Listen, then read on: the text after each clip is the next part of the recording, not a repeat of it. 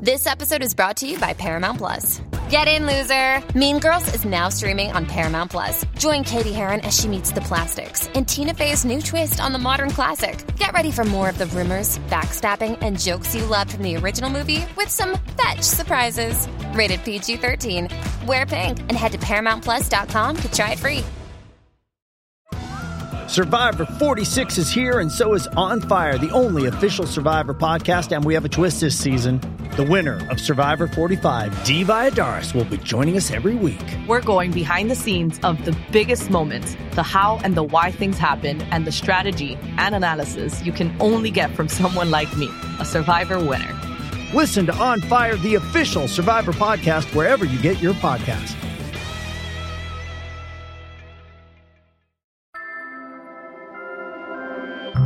Hello, hello. Welcome back to Peak Northwest, an outdoors and travel podcast by the Oregonian and Oregon Live, dedicated to the adventure and exploration of our beautiful Pacific Northwest. I'm Jamie Hale.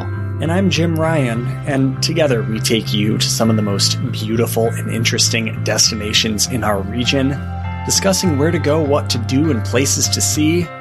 And today, Jamie, we have a bit of a lesson in store for you, me, and all the folks tuning in. But before we get to that, let me ask you this. What do you know about the geological makeup of the Pacific Northwest and kind of how some of its signature features came to be? You know, I feel like I have a general knowledge to like slightly more than general knowledge, just based on like my job and what I've had to research before. But I mean, I like rocks. I also like rocks. Rock climber here. You know, I love seeing the different kinds of rocks that come out of the ocean or in mountains, or in, you know, rivers, or just the makeup of these, you know, the desert and all these cool places. So, I mean, I think it's a totally fascinating subject that I like to learn information about, but that I have not, like, I don't have a degree in it or anything like that. You know what I mean? Slightly above casual knowledge. I think that's a good way to put it. Right. I would bump myself down on that list, you know, on that spectrum quite a bit from expert to novice. I would say I'm average at best. But luckily, we have with us today on the show two experts on Pacific Northwest geology who are going to fill us in a little bit. Leslie McClock and Jacob Sealander. How are you folks doing? Doing really well today. Thanks for having us on. Yeah, doing great. Good to chat with you guys.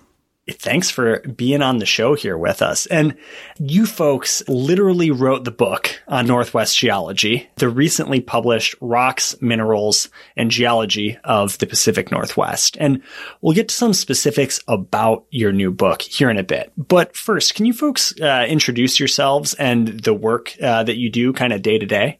Sure. So I'm Leslie, and currently, I'm a stay-at-home mom to a young toddler, but in a previous life, I have 2 degrees in geology. Actually, that's how Jacob and I met. We were in graduate school together down in California before we both came back up to the Northwest. Jacob is from the Northwest, but I was a happy transplant. And I worked at the Rice Northwest Museum of Rocks and Minerals as a curator for about 5 years. Before life sort of took me in other directions. But I've spent a lot of time doing geology, both in a formal capacity, sort of an academic capacity, and then also working with collections in the public and interpreting geology and rocks for the public. Very nice. And Jacob? Yeah, so I'm Jacob, and as Leslie mentioned, I grew up in the greater Portland area, and kind of as when I was out of high school, I wasn't entirely sure what I wanted to do, and I was taking classes at Portland Community College at the time, and a friend suggested that, hey, you like outdoorsy things, you should take a geology class. So I took a geology class, and then it was all over. And then I took another geology class, and then I took another geology class, and then bounced around the country between Oregon, North Carolina, and California for undergraduate and graduate school. And like Leslie mentioned, we met while we were both at grad school at UC Davis. And then happily, I've ended up back in the Northwest. And now I teach geology at Highline College, just south of Seattle. Awesome. I love what you said about just kind of falling in love with geology. And your book references early on that one of the great joys of studying geology is learning how to uncover the why of the natural landscape around you. So, in other words, how did this landscape come to be? So can you let us in on what captivates you about geology and what it tells us about the world around us? Absolutely. I'm originally from the East Coast. I grew up in Pennsylvania and took my first geology course in college, just like Jacob. And I was interested in it from a very sort of cerebral and academic perspective. It was a lot of really cool ideas about a subject that I'd never really learned or heard anything about before. And it was really cool to study all these diagrams in my book and just kind of learn things about how our world kind of came to be. And then the summer before my senior year in college, I, with my boyfriend at the time, now husband, went on a great West Coast road trip and had my first visit to Oregon and Washington. And I was absolutely blown away. I couldn't believe the things that I was driving by, hiking by, seeing, because they were the things in my textbook from back east, but they were real and they were alive. And the difference between the two is that the East Coast of the United States is what's called a passive margin. It means that in terms of plate tectonics, or sort of how the Earth's crust shifts around, nothing really has been going on there for about 200 million years. So it's just sort of quietly eroding away and has its own beauty, certainly, but is very different than the West Coast, which is what's called an active margin, where tectonics are still shaping the things around us. And that's what's responsible for the incredible variety and dynamic nature of the landscapes and the different microclimates we all have. And so it was really incredible to go from a position of sort of theoretically studying these things to seeing it play out all around. And that was a big reason why I decided to relocate to the Northwest. For sure. And never looked back. So to get to specifics a little bit here, Jacob, Leslie kind of slowly waded into this a little bit. And this is a huge question, so forgive me. But can you give us a little geological primer on Oregon and the Pacific Northwest? Kind of what forces have shaped and continue to shape this landscape here? Well, we can kind of sum all that up with a long story of collision. So as Leslie was mentioning, the East Coast of North America and the West Coast are incredibly different geologically. So the East Coast has been fairly quiet geologically for the past 200 million years, while the West Coast has been one event after another for that same amount of time. And what's been going on in the Pacific Northwest is that the main bits of the Earth's crust, we have the North American plate, which is pretty much all of the US, Canada, Alaska, Mexico, Central America, all pretty much lies on one rigid piece of the Earth's crust.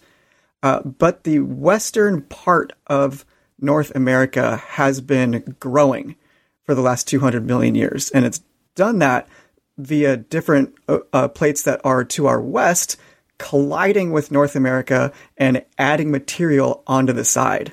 I did this with a class last semester. But if you can imagine taking like a book and then like 10 different jars of Play-Doh, and then taking the Play-Doh and like kind of laying them out into little blocks and then successively smashing them onto the side of that book. So the book ends up growing by basically this smashing or addition, or in geologic terms, we call it accretion of material onto the side. So Oregon and Washington have grown by that process of accretion with different, what we call terrains, or basically rocks that formed somewhere else and were added onto North America. And while all that's going on, there's, of course, the volcanism that the Pacific Northwest is also pretty famous for. So you're also getting the different volcanic arcs that forming, like the ones that we can observe today, the Cascades. The Cascades, as we see them now, you think of the high peaks like Mount Hood, Mount Rainier, the Three Sisters, and so on. Those are all pretty young geologically. But the Cascades themselves have a much longer history. There's a whole different series of volcanoes that existed around 40 million years ago that were actually to the west of the modern Cascades. And then different dynamics with the collision between the oceanic plate to the west and North America has caused the actual location of those volcanoes to change over time.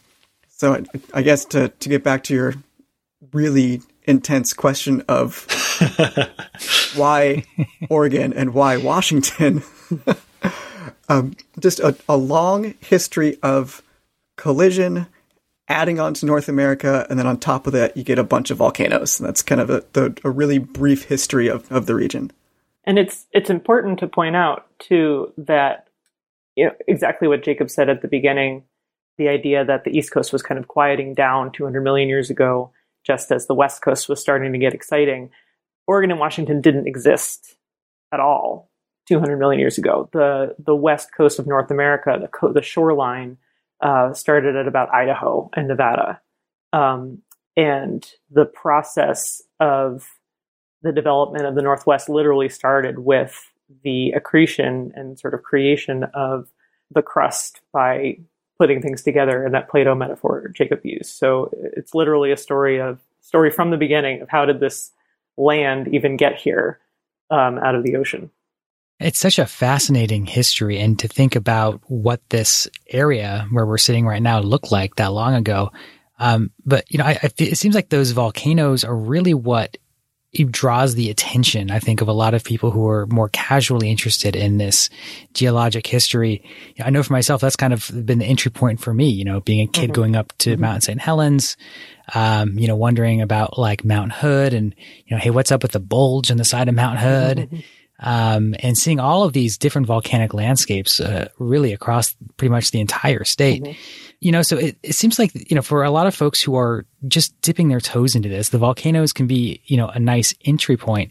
But I'm curious from you all, what tips do you have for people who want to get interested in this? Maybe they don't know anything about this history. How do you dip your toes into Pacific Northwest geological history? Yeah, I think with exactly what you mentioned there, Jamie, just like the big features that you can see, like kind of how like people think of Pacific Northwest, they're like, oh, that's the spot with like the giant evergreen trees and really big volcanoes on top of everything.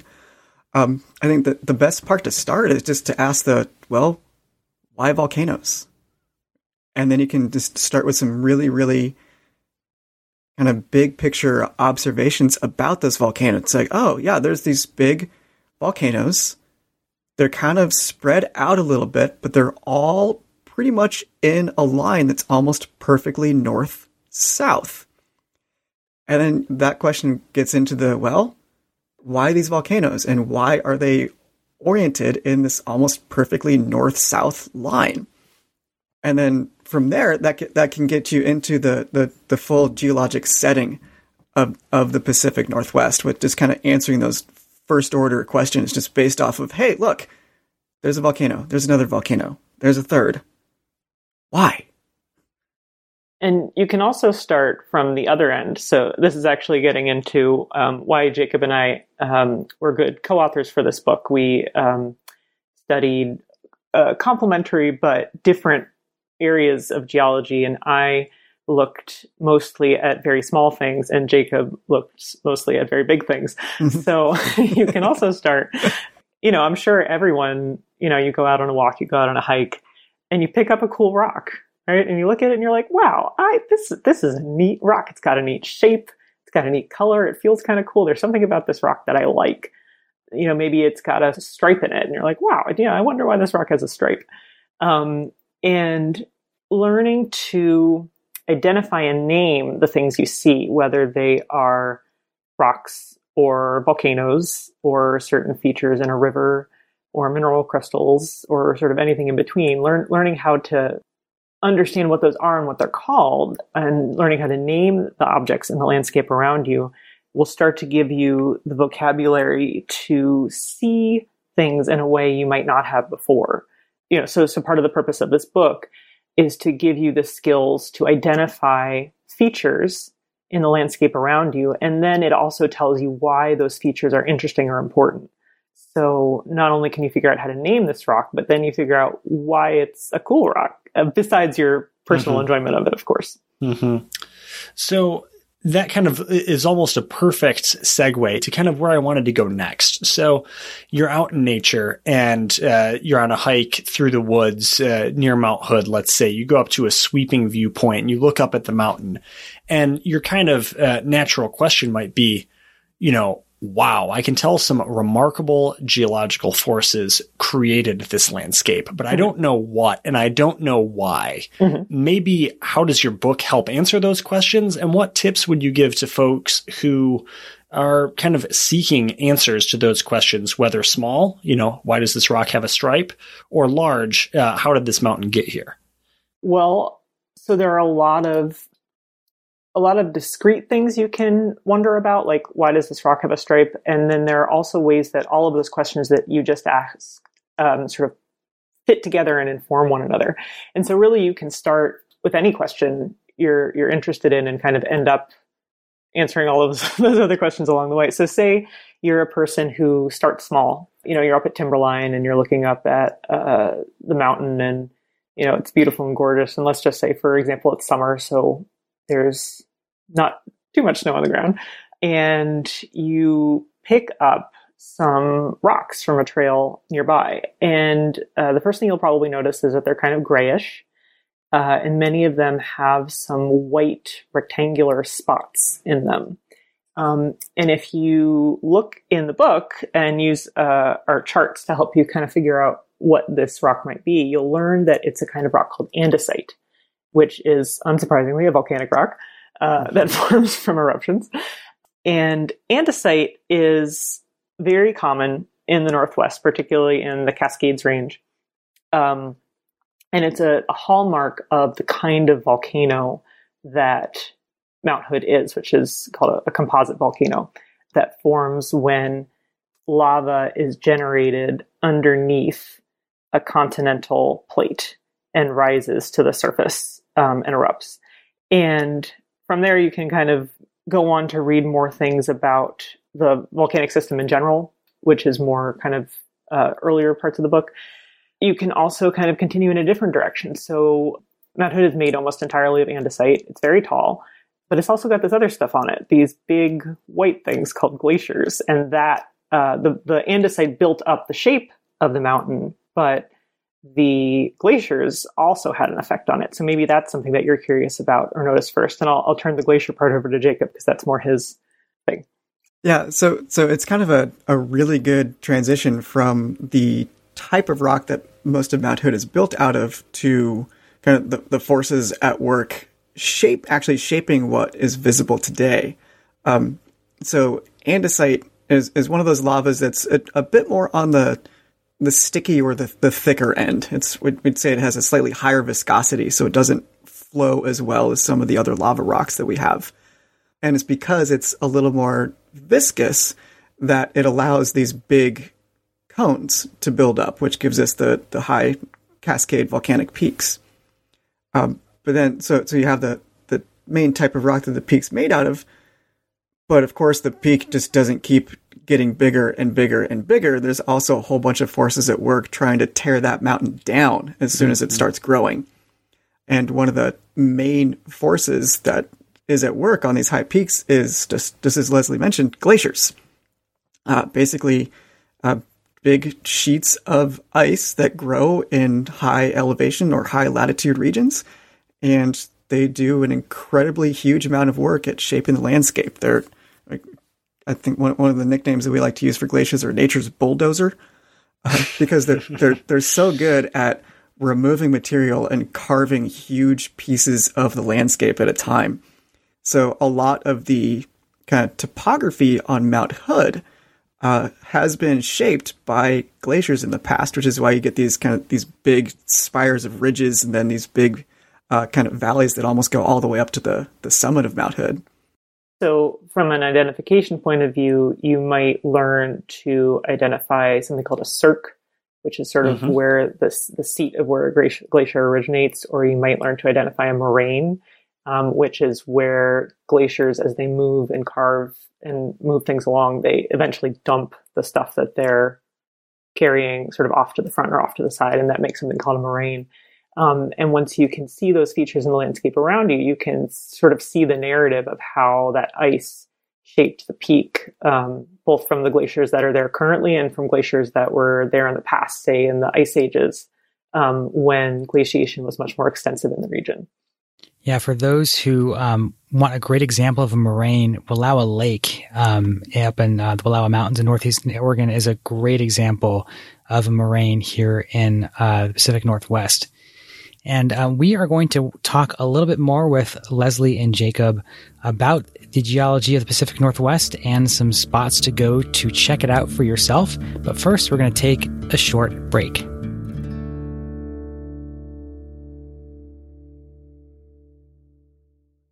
All right, folks, we are back talking with Leslie Moaklock and Jacob Sealander, authors of the new book, Rocks, Minerals, and Geology of the Pacific Northwest. So, Leslie, Jacob, we covered a lot of ground in the first part of the show. But, look, we'd be remiss not to ask about what some of the best places to go see if people want to go check out some of these awesome geological features you've been talking about. So maybe, could you give us maybe 2 or 3 of your favorite places, maybe some of the most interesting, or maybe some spots that are off the beaten path? Sure. I am more focused on the rocks and minerals side of the equation. So I'm really interested in places that you can find, an unusual kind of rock that you're not necessarily going to stumble across in the everyday. And fortunately, this region has a lot of that. So one of the things that I am particularly interested in are suites of rocks, which are known as ultramafic rocks. A really cool term, ultramafic. And it refers to rocks that have a very high iron content. But what makes them interesting is that they are rocks that formed beneath the Earth's crust. So generally, people are familiar with the idea that the Earth has layers. It's got the crust, which is what we live on, what we stand on. It's got the mantle, which is what most of the middle of the Earth is made of. And then it's got the core, which cannot be affected by nuclear explosions. Sorry. I love bad geology movies. So the core is a favorite. Anyway, and the crust is incredibly varied and infinite and diverse, but the vast majority of the Earth is actually made up of the mantle, which is stuck under the crust, and you can't access it. It's so far down. We've never been able to dig to it, never been able to drill to it. So one of the only ways we know what it's made of and what's down there is in these special places on Earth where some of it ends up getting to the surface because of a variety of interesting tectonic processes. And the Northwest is one of those places where we're lucky enough to have little spots where some of that mysterious mantle material has made its way up to the surface of the Earth through processes related to those collisions we were talking about earlier. So down in the Klamaths in southwestern Oregon, there are a number of what are called ultramafic complexes. And one of the easiest ways to access some of these rocks is actually to go down to the Illinois River, and the river kind of has carved through one of these areas, and the cobbles, the stones on the side of the river are made of this stuff that came from the mantle, and it's a lot of it's very black and very orange, and you can sort of open it up and see these really cool pitch black rocks. And there are some other places in the area that have a rock called serpentine, which is named because the rocks are very slippery and slick, and they remind people of snakeskin. And they're really sort of like wavy and interesting to see. And you can see these big areas along the side of the road down there with this cool green ultramafic serpentine.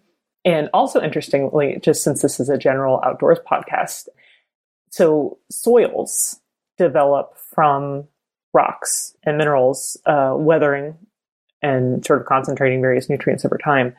And so the soils in a particular area depend on the rocks that they were made of. And soils that are made from ultramafic rocks are really weird because they have a very high iron and magnesium content, which is not something that is in most soils. And magnesium is actually very poisonous to a lot of plants, except some super weird plants like the Darlingtonia pitcher plants, which are sort of one of Oregon's state plant treasures, and they are found in areas with these ultramafic magnesian soils. They've adapted to live in these special soil areas, and there's a Darlingtonia preserve down in the Klamath area because of this cool relationship between these rocks and these soils and these plants. So it's just like a weird and funky place to go check out to see some unusual rocks and some unusual vegetation as well. Yeah, that Darlingtonia State Natural Site you can find just off US 101, just north of Florence. Highly recommend it. It's just a little quick side trip, but it's such a cool little spot. Those weird plants, I love them. Yeah, there's some really funky looking plants. And then there are other places you can find the ultramafic stuff. One of those is the Fidalgo Island area. And actually, I sadly have not been able to get there, but I know, Jacob, you have. Oh, yeah. So it's Fidalgo Island up near Anacortes in the San Juans, actually in the town of Anacortes. But there's the far western northwest tip of Fidalgo Island is Washington Park. You can park your car, and there's a brilliant trail that goes around the entire little peninsula. And there's one spot on the peninsula where there is absolutely no vegetation right down to the water. Like there's grass just about everywhere and trees everywhere. But then there's one spot where there's very little vegetation, and it's just this rocky outcropping that goes right down into the Puget Sound or Sailor Sea right there. And that is a piece of the upper part of the mantle, this really high iron and magnesium rich rock. And it looks kind of orangish and yellowish in the outcrop that's present. But you can find spots that have freshly broken away, and it's this really dark black to almost dark green color. And that is typical of the type of material found in the mantle. And then, so you're getting an opportunity to touch the inside of the earth in a place that people have never been and will never be able to go. Yeah, you can literally walk up to it and put your face on rocks that formed anywhere from 20 to 30 kilometers deep in the earth. Wow. That's wild. Yeah. Very unique. Yeah. That's amazing. and then to think about the processes that brought it up to the surface, you're like, oh, that's a lot. Yeah, that is a lot. Not just your everyday trip to the park there, but it can be, I guess, which is the beauty of it. So we've heard Leslie has one that basically pretty hard to top, but Jacob, any suggestions, geological wonders that you might say to the intrepid traveler? Hey, you got to go check this out. I'm gonna go to your crowd in Portland here, or anybody who's traveling through Portland or has ever driven along Interstate 84 or 205 through Portland. Rocky Butte, just south of the airport, kind of right on that west side of the 84-205 interchange, has a pretty interesting story. So, and it's great because you can drive right to the top of this thing, and it's a great viewpoint over the east side of Portland and looking into the Columbia River Gorge. But Rocky Butte itself is a cinder cone. So it's a small volcano that is part of the larger, you're going to love this name, but the Boring Volcanic Field. Not because it's boring, it's named after the town. So it's part of this huge amount of cinder cones and other volcanoes that kind of dot the entire Portland metropolitan area. But why Rocky Butte is so interesting is that most cinder cones are pretty symmetrical. You can imagine the way they form is you have this lava. It's basically erupting as a fire fountain. Think of the recent eruptions in Hawaii or Iceland, where they kind of over time the lava just built up this cone shape around where it was erupting from. So cinder cones start out very symmetrical, but Rocky Butte has a really, really steep eastern side. Kind of as you're driving along the highway, you look over like, oh, that's really steep right there, and those houses on top have a great view. But the western side is at a much smaller slope, and the reason for that gets to one of the probably the most interesting parts of Pacific Northwest geology, and that's the Missoula floods. Mm-hmm. So that term gets thrown out around a lot, but basically these are a series of just, I think the best word to describe them is gargantuan glacial outburst floods. That that's too good. They originated from Montana. So during the last ice age, large portions of the Northwest were covered with big parts of an ice sheet. And this ice sheet grew south from Canada into northern Washington and northern Idaho and northern Montana by these little fingers. So you can imagine these lobes of ice growing south. And one of these lobes in Montana dammed the Clark Fork River, which created this giant lake where basically that would have inundated present-day Missoula with a few hundred feet of water. And every so often, by processes that are still debated, because this is such a crazy event, the ice dam broke and basically sent over 2,000 cubic kilometers of water was released during these floods in a matter of just a couple days. So that this huge volume of water traveled west through Montana, across Idaho, ended up scouring out a huge portion of eastern Washington, and then all flowed out through the Columbia River Gorge on its way to the Pacific Ocean. And Rocky Butte happened to be sitting right at the mouth of the gorge. So if you're standing on top of Rocky Butte, looking into the Columbia Gorge, if you can imagine a wall of water, a couple 100 feet high or more, heading towards you at about the speed of cars driving along Interstate 84, all that water slams into Rocky Butte and erodes away its eastern side, creating that steep face. And then a bunch of material got deposited on the west side of Rocky Butte. So I think that's, if I remember my Portland geography right, that's Alameda Ridge. Mm-hmm. All that material was deposited by these floods.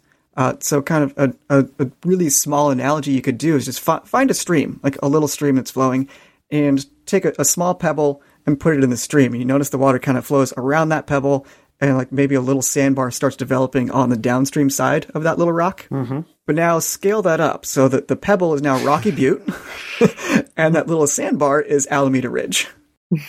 I think one of the cool things about Pacific Northwest geology is just the incredibly huge catastrophic events that took place that really haven't happened anywhere else in the world.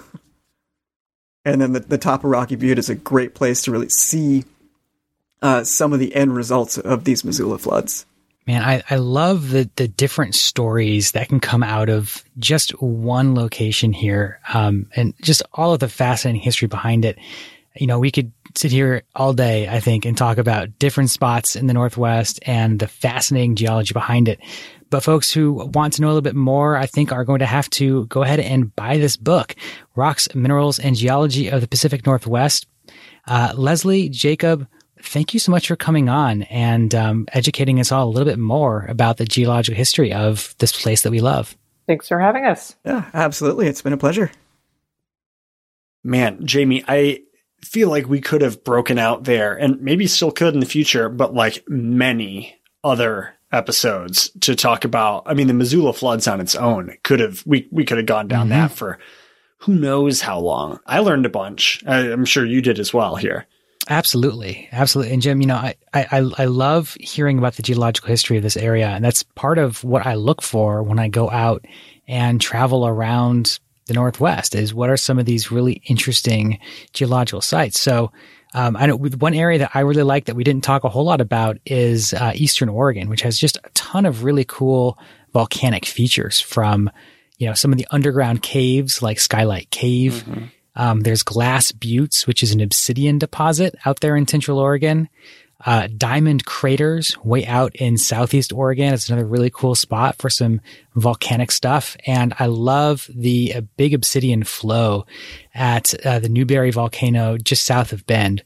Really cool spot up there. And of course, hey, we got to mention Crater Lake, one of the coolest geological formations in the state. Man, like I said, we could have dived into any number of those and done a humongous, long podcast episode about it. But Jamie, I think I got just enough, just a taste, and very much piqued my interest. So many thanks again to Leslie and Jacob for coming on the show. And folks, until next week, you can watch our videos on the Oregonians YouTube channel, follow us on Instagram at Peak Northwest, and view all of our travel and outdoors coverage on OregonLive.com/travel. Please leave us a rating or review if you enjoy the show. And if you want to support this podcast and our local journalism, please consider a subscription to Oregon Live. You can find details, of course, at OregonLive.com/pod support. This episode of the show is produced by me, Jim Ryan, alongside Jamie Hale and Elliot Noose. Stay safe and happy travels, everyone. Until next time, we leave you with this 10 seconds of Zen.